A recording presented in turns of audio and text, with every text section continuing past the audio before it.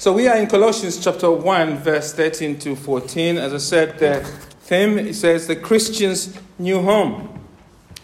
Now, on the 1st of February this year, this month, 5-year-old Ryan Oram was playing outside his village home in Morocco.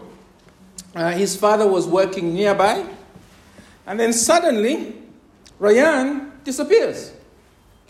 The family starts searching frantically for him.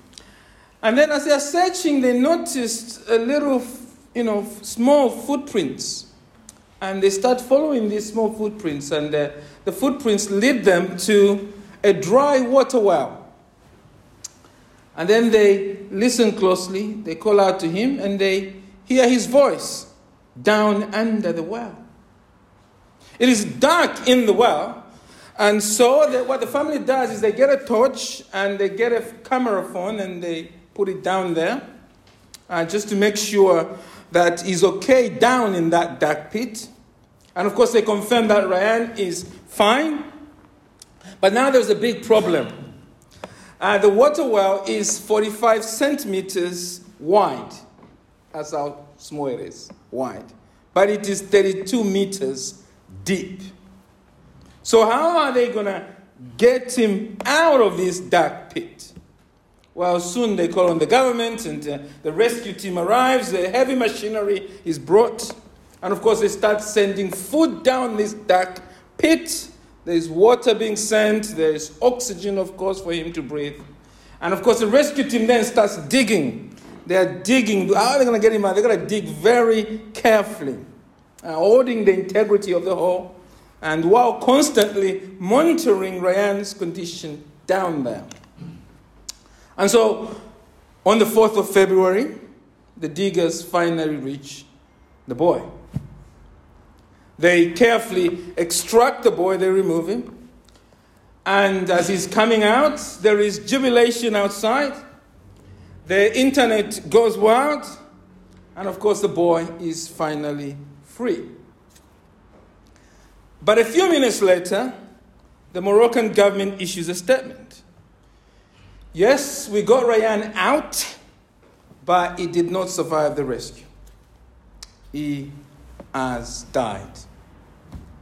In fact, it's unclear whether he had already died just a few minutes or he died just as he was being lifted out. The momentary joy, you see, of rescuing Ryan from the well now turns into a harsh reality for the nation and for the family. Their lovely boy was safely removed, but he's not coming back. He's dead.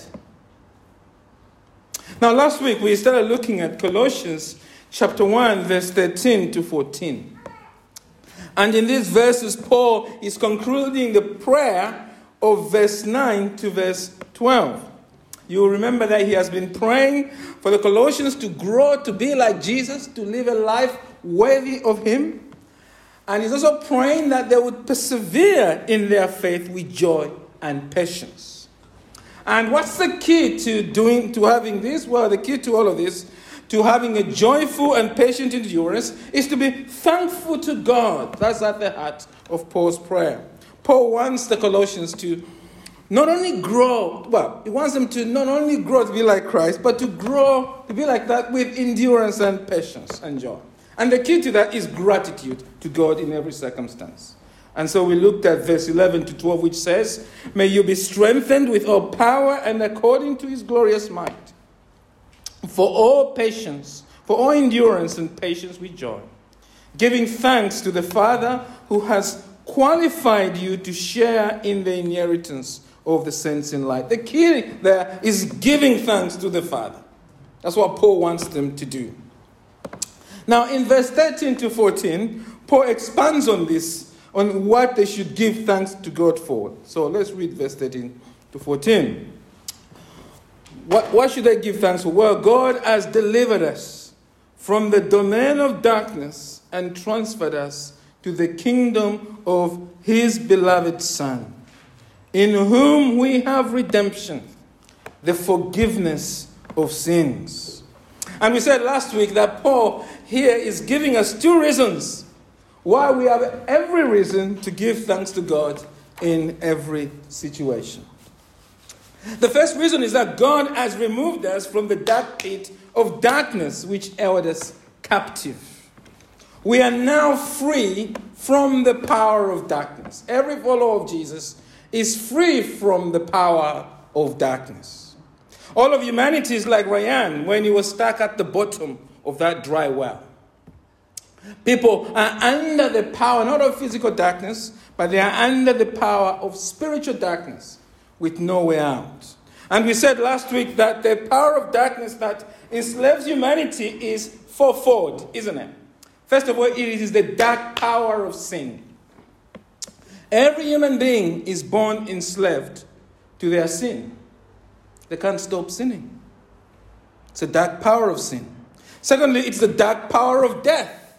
Sin has cut us off from the life of God. As a result, we all live under eternal and spiritual death. And of course, we live under physical death because it is a fruit of our spiritual death.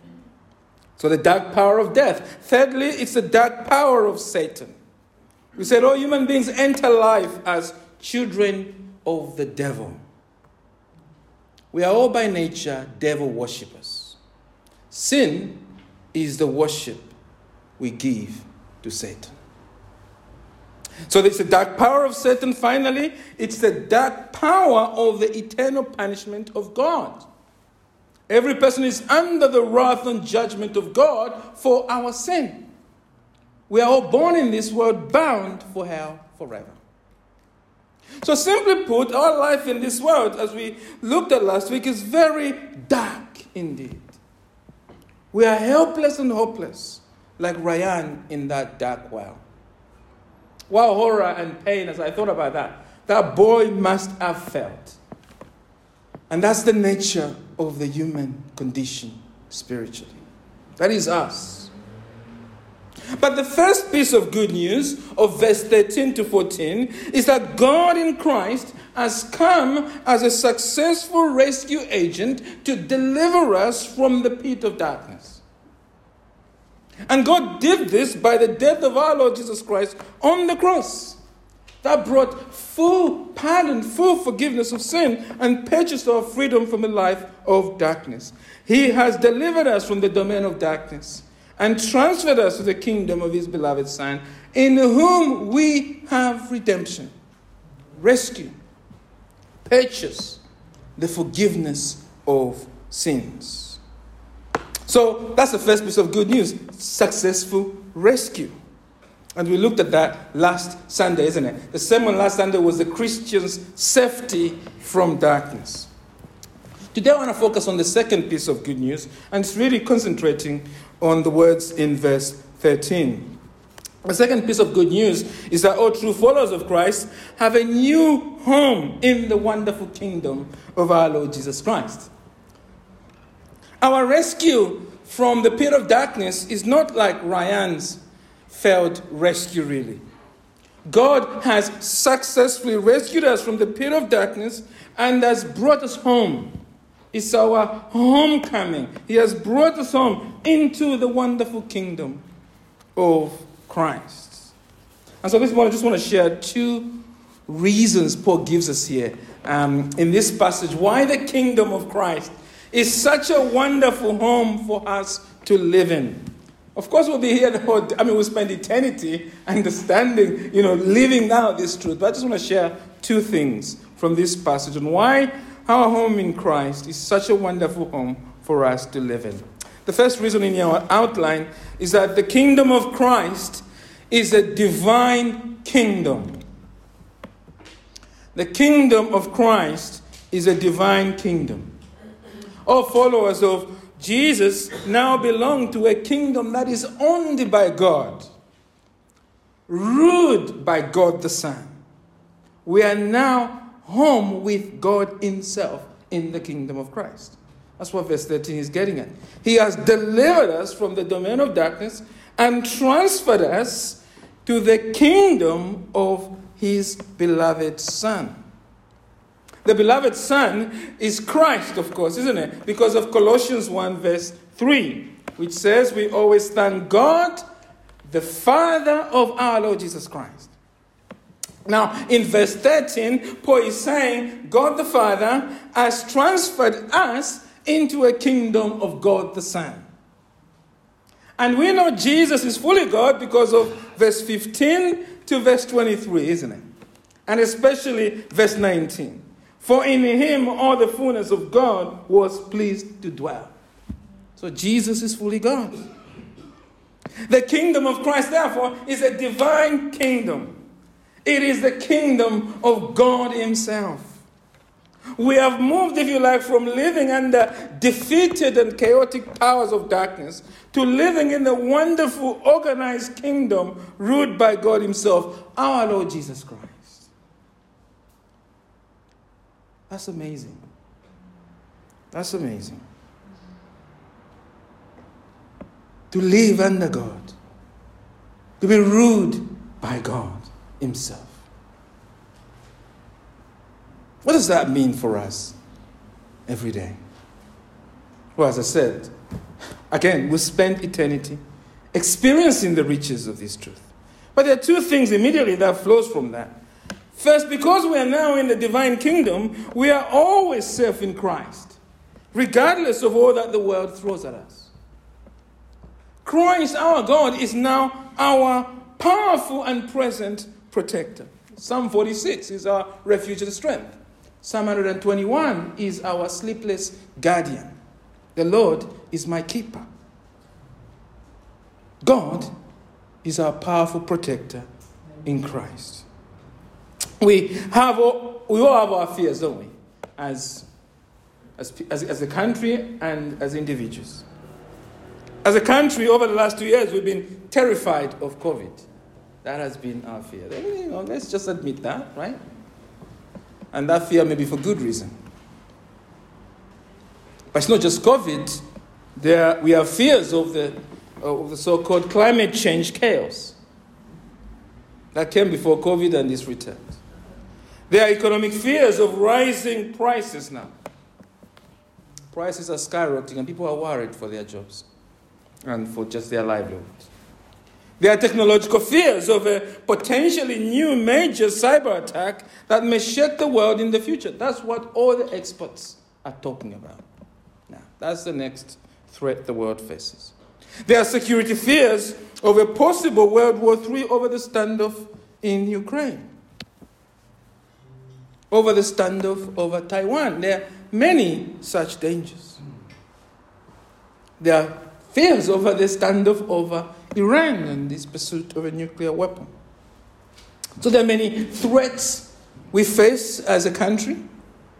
And of course, as individuals, we have many things that rob us of sleep at night. We fear for our marriages. We fear for our kids. We fear for our finances. We fear for the health of our loved ones. We fear for our kids. Well, we fear our own health, and sometimes we fear our kids, but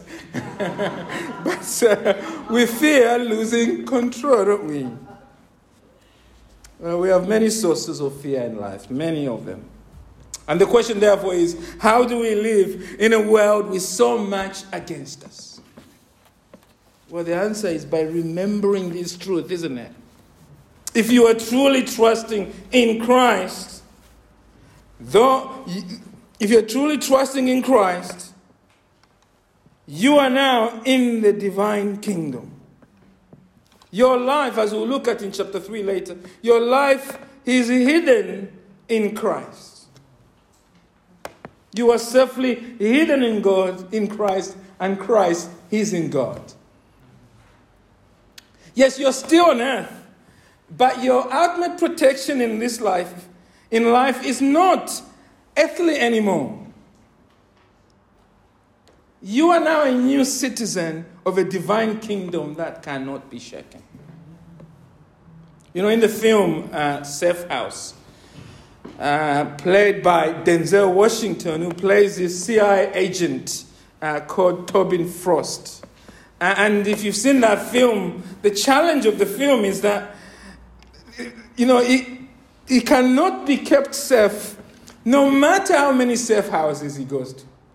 And he himself is very clever. But the whole challenge of it is, how do you keep the CIA agent safe? And of course, what we see in the end, isn't it, is that Tobin Frost has to fight his way to freedom, really. Because no one else can keep him safe. And the message of the film, of course, is that in this life, no one can really keep us safe. We must depend on our own power to keep ourselves safe. That's the message of the world. But if you're trusting in Christ, that is not your life. If you are in Christ, you have no Tobin Frost problems. Christ our God is King. He's our King. He's a divine King. And He is greater than anything we will ever face in life. And so you and I, as we sit here this morning with all the challenges we're facing, we don't have to dig deep into our own resources, right, to face our fears in this world. Because we are already safe in the powerful arms of our King. Now, of course, this doesn't mean we will not face any trouble in this world. It means that whatever we experience in this life, our divine King is watching over us. And nothing ever happens with us without Christ permitting it. He never lets anything touch us unless He knows it is for our good and for His glory. And so your life in Christ, if you're really trusting in Christ, is truly wonderful. It is the most secure, the most safe life in the whole world. Your King always has your back. So you don't need to live in fear and trembling. There is no need for us to stay up late at night worrying about the mistakes we have made in the past, or the difficult challenges of today, or the fears of the future. Beloved, you are in the divine kingdom of Christ. So rest assured in His divine protection, and not in your fears. The Lord our God is a sun and shield. That's what Brother Ola reminds us in this sermon from Psalm 84. The Lord our God is a sun and shield. So instead of giving into our fears, start thanking Christ for bringing you into His kingdom and for His promise that you are forever safe in His hands. He has delivered us from the domain of darkness and transferred us into the kingdom of His beloved Son, in whom we have redemption, the forgiveness of our sins. So that's the first direct implication, isn't it? We must rest in His divine protection, not in our fears. The second implication of this truth, that we are living in the divine kingdom, is that because you now belong to the divine kingdom of Christ, it means you have all the resources and benefits of the divine kingdom. Not just His protection, but all the resources and benefits within that kingdom. You know, when a person becomes a resident in the UK, they get rights and benefits that tourists don't. You know, some people might contend that. It seems like everyone has benefits, right? But I'm sure there are things that a person who's just arrived cannot do. You know, we work, we vote, we work freely, we vote. And we sort of freely use the NHS. Now you might say the NHS is not free. Of course, we fund it by national insurance. But you get the idea. There's some benefits we enjoy for being British or just being permanent residents here that other people don't. Well, in a similar way, as true citizens of the divine kingdom of Christ, we now have access to all His spiritual resources and blessings of our brother, the Lord Jesus Christ. And our King is looking after us 24 hours, 7 days a week. We have access to His wisdom, His strength, His power, His generosity in every difficult situation. No matter what we are facing, we are home with God in Christ. And what this means is that in whatever situation you're in today, you must rely on the divine power and provision of Christ, not in yourself. Christ has not delivered you from the domain of darkness and transferred you to the kingdom of His beloved. Well, I'm getting the Trinity up all mixed up here. God has not delivered you from the domain of darkness and transferred you into the kingdom of his beloved Son for you to rely on yourself. He's done it so that you can depend on him. Imagine if the queen said to you, right, please leave your house and come and now live with me at Buckingham Palace, right? Imagine if she said that. What would you say? I know what Barob would say. No thanks. Right? No thanks. Some of us would say no thanks, wouldn't we? We would not want to sit and have dinner with Prince Charlie and other interesting members of the work family, as it were. That wouldn't appeal to us. However, but suppose it's just life with the queen and our servants, right? You don't have to pretend to be woke with Harry and Meg. You can just sit down with the queen, right? Well, that would be wonderful, wouldn't it? To be looked after by the queen. To be looked forever, well, for as long as she's around, right? Now, which is unclear. That would bring to us so much comfort, wouldn't it? Knowing that the queen has guaranteed herself to care for us. And would it not be foolish then to live in Buckingham Palace, have your phone on you with that Uber app, right there, Uber Eats app, and while you're in Buckingham Palace, constantly dialing Uber for food? Right? You're there and you're constantly Ubering things, right? That would be silly, isn't it? Why waste your credit cards and your money while you are living with the queen? To rely on your own provision within our riches? But beloved, that's what we do. Our King, Christ, is greater and more generous than the queen. Because he is God. And we are in his divine kingdom and is lavishly providing for us. So why then do we foolishly insist on caring for ourselves at every turn? Why do we doubt him? Let us rely on his divine provision, not in ourselves. Because Christ is a generous king. He has brought us in the divine kingdom to rely on his protection and on his provision. Let us do that. Maybe you are this morning a single parent doing the job of two people, a husband and a wife. The natural reaction in such a circumstance is panic and even anger, isn't it? But because you are now living in the divine kingdom of Christ, beloved, you may be a single parent, but you're not parenting alone. Your king is with you.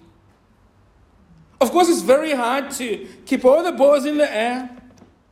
Your king knows that. And he's already at work to provide you all the wisdom and strength that you need. And so when unexpected storms come, remember your postcode. Not your physical postcode. Remember you are living in a new spiritual postcode in the divine kingdom of Christ. So do not rely on yourself. Rely on your king and ask him to send his promised help. Isn't that Pilgrim's Progress? Help is always on the way. And when you have moments when, like all of us, you feel tempted to, by the circumstances of life, to wallow in self-pity. Oh, why should a child of God wallow in self-pity? How can we wallow in self-pity when we've been brought to such a gracious kingdom, a divine kingdom? In those moments when you are tempted to despair and fall into self-pity, remind yourself this truth.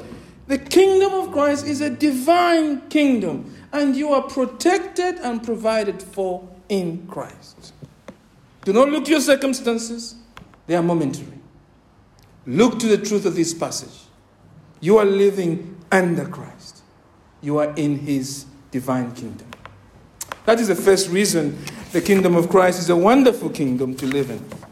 A second and final reason is there in your outline. The kingdom of Christ is a loving kingdom. It's not just a divine kingdom, it is a loving kingdom.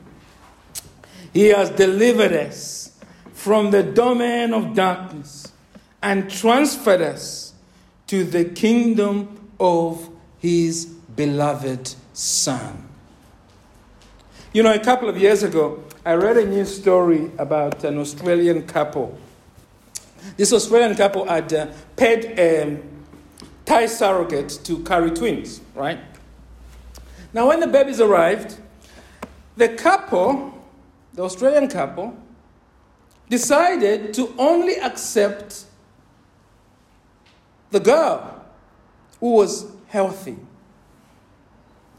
They decided to reject the twin brother who had Down syndrome. So they paid for two. They said, no, we're just going to take the healthy baby. What a horrible thing to do. And it happens very often. At the time it happened, it sparked a global campaign for the surrogate and the rejected baby. Now you might say just Australia. I mean, crazy things goes on in Australia. But it happens everywhere. As we think about that horrible story, is it not comforting that our true God is not like the Australian couple? Because Paul says here in verse 13 that God has transferred us, worthless sinners, unworthy sinners, vile creatures. He has transferred us while we were dead in our sins to the kingdom of his beloved Son, or the Son he loves. That's how we could translate that. The Son he loves. Now, for the sake of time, I take it for granted that we're all familiar with the Bible's teaching that God is Trinity, right? God is three persons in one essence. God exists as God the Father, God the Son, and God the Holy Spirit. Each of the three persons of the Trinity are fully God, in their own independent right, as it were. But crucially, the three persons are not three separate gods. They are one essence. And that is to say, in the Bible, 1 + 1 + 1 is 1, not 3. That's essentially the doctrine of the Trinity.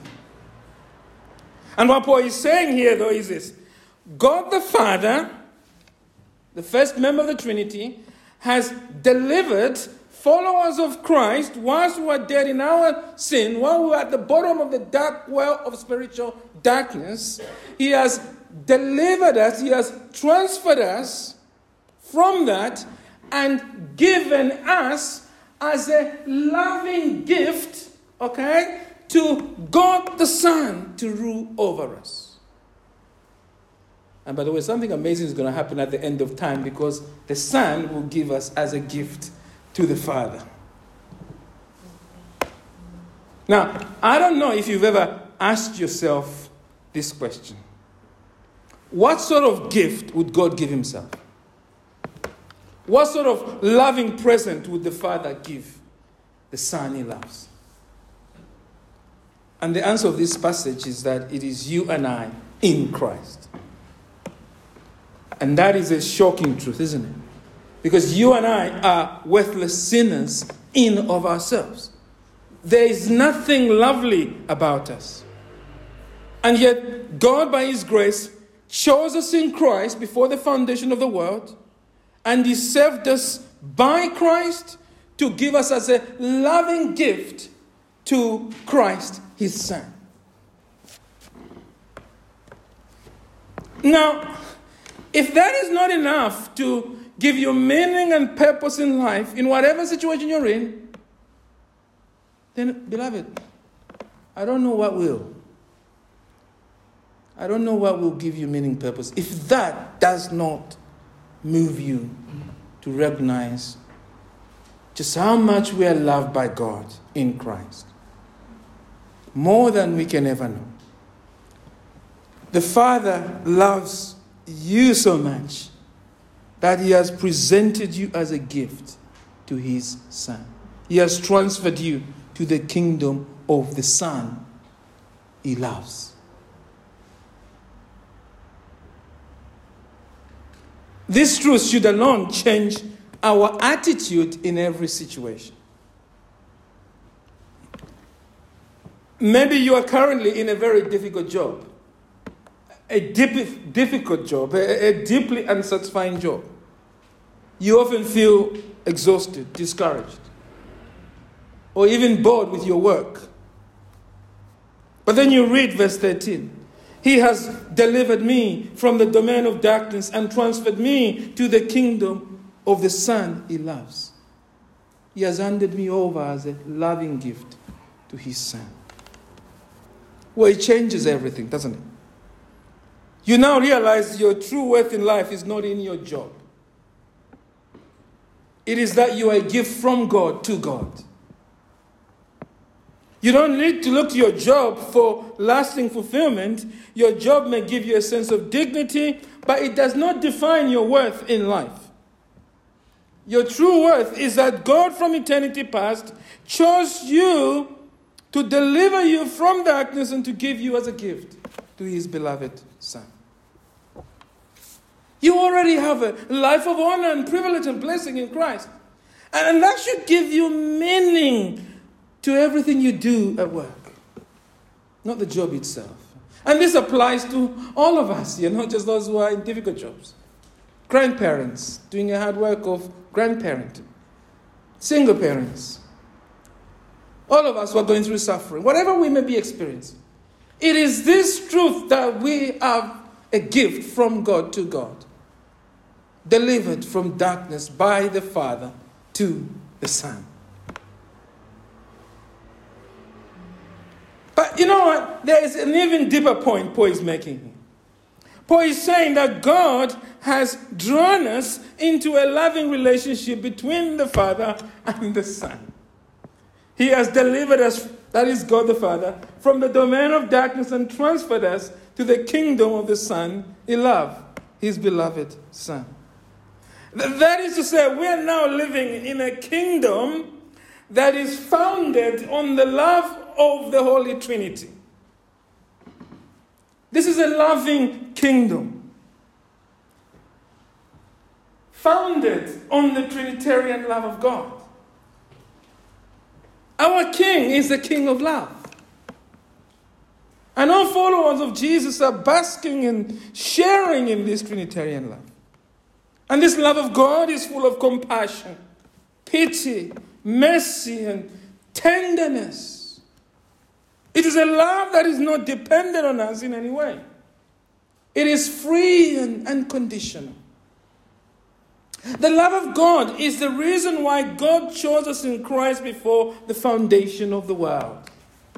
Ephesians 1 verse 3 to 6 says this: Blessed be the God and Father of our Lord Jesus Christ, who has blessed us in Christ with every spiritual blessing in the heavenly places, even as he chose us in him before the foundation of the world, that we should be holy and blameless before him. Why did you do it? Well, Paul goes on to say, in love, he predestined us for adoption as sons through Jesus Christ, according to the purpose of his will, to the praise of his glorious grace, with which he has blessed us in the beloved.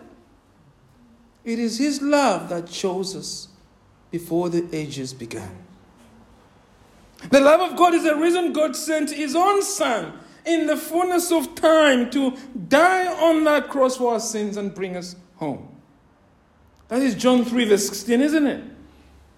For God so loved the world that he gave his only Son, that whoever believes in him should not perish, but have eternal life. The love of God is the reason God the Holy Spirit convicted us of our sins and enabled us to repent and trust in Jesus. Paul, writing to the church at Rome, says this: to those in Rome who are loved by God and called, and I think it means called by the gospel to be saints, grace to you and peace from God our Father and our Lord Jesus Christ.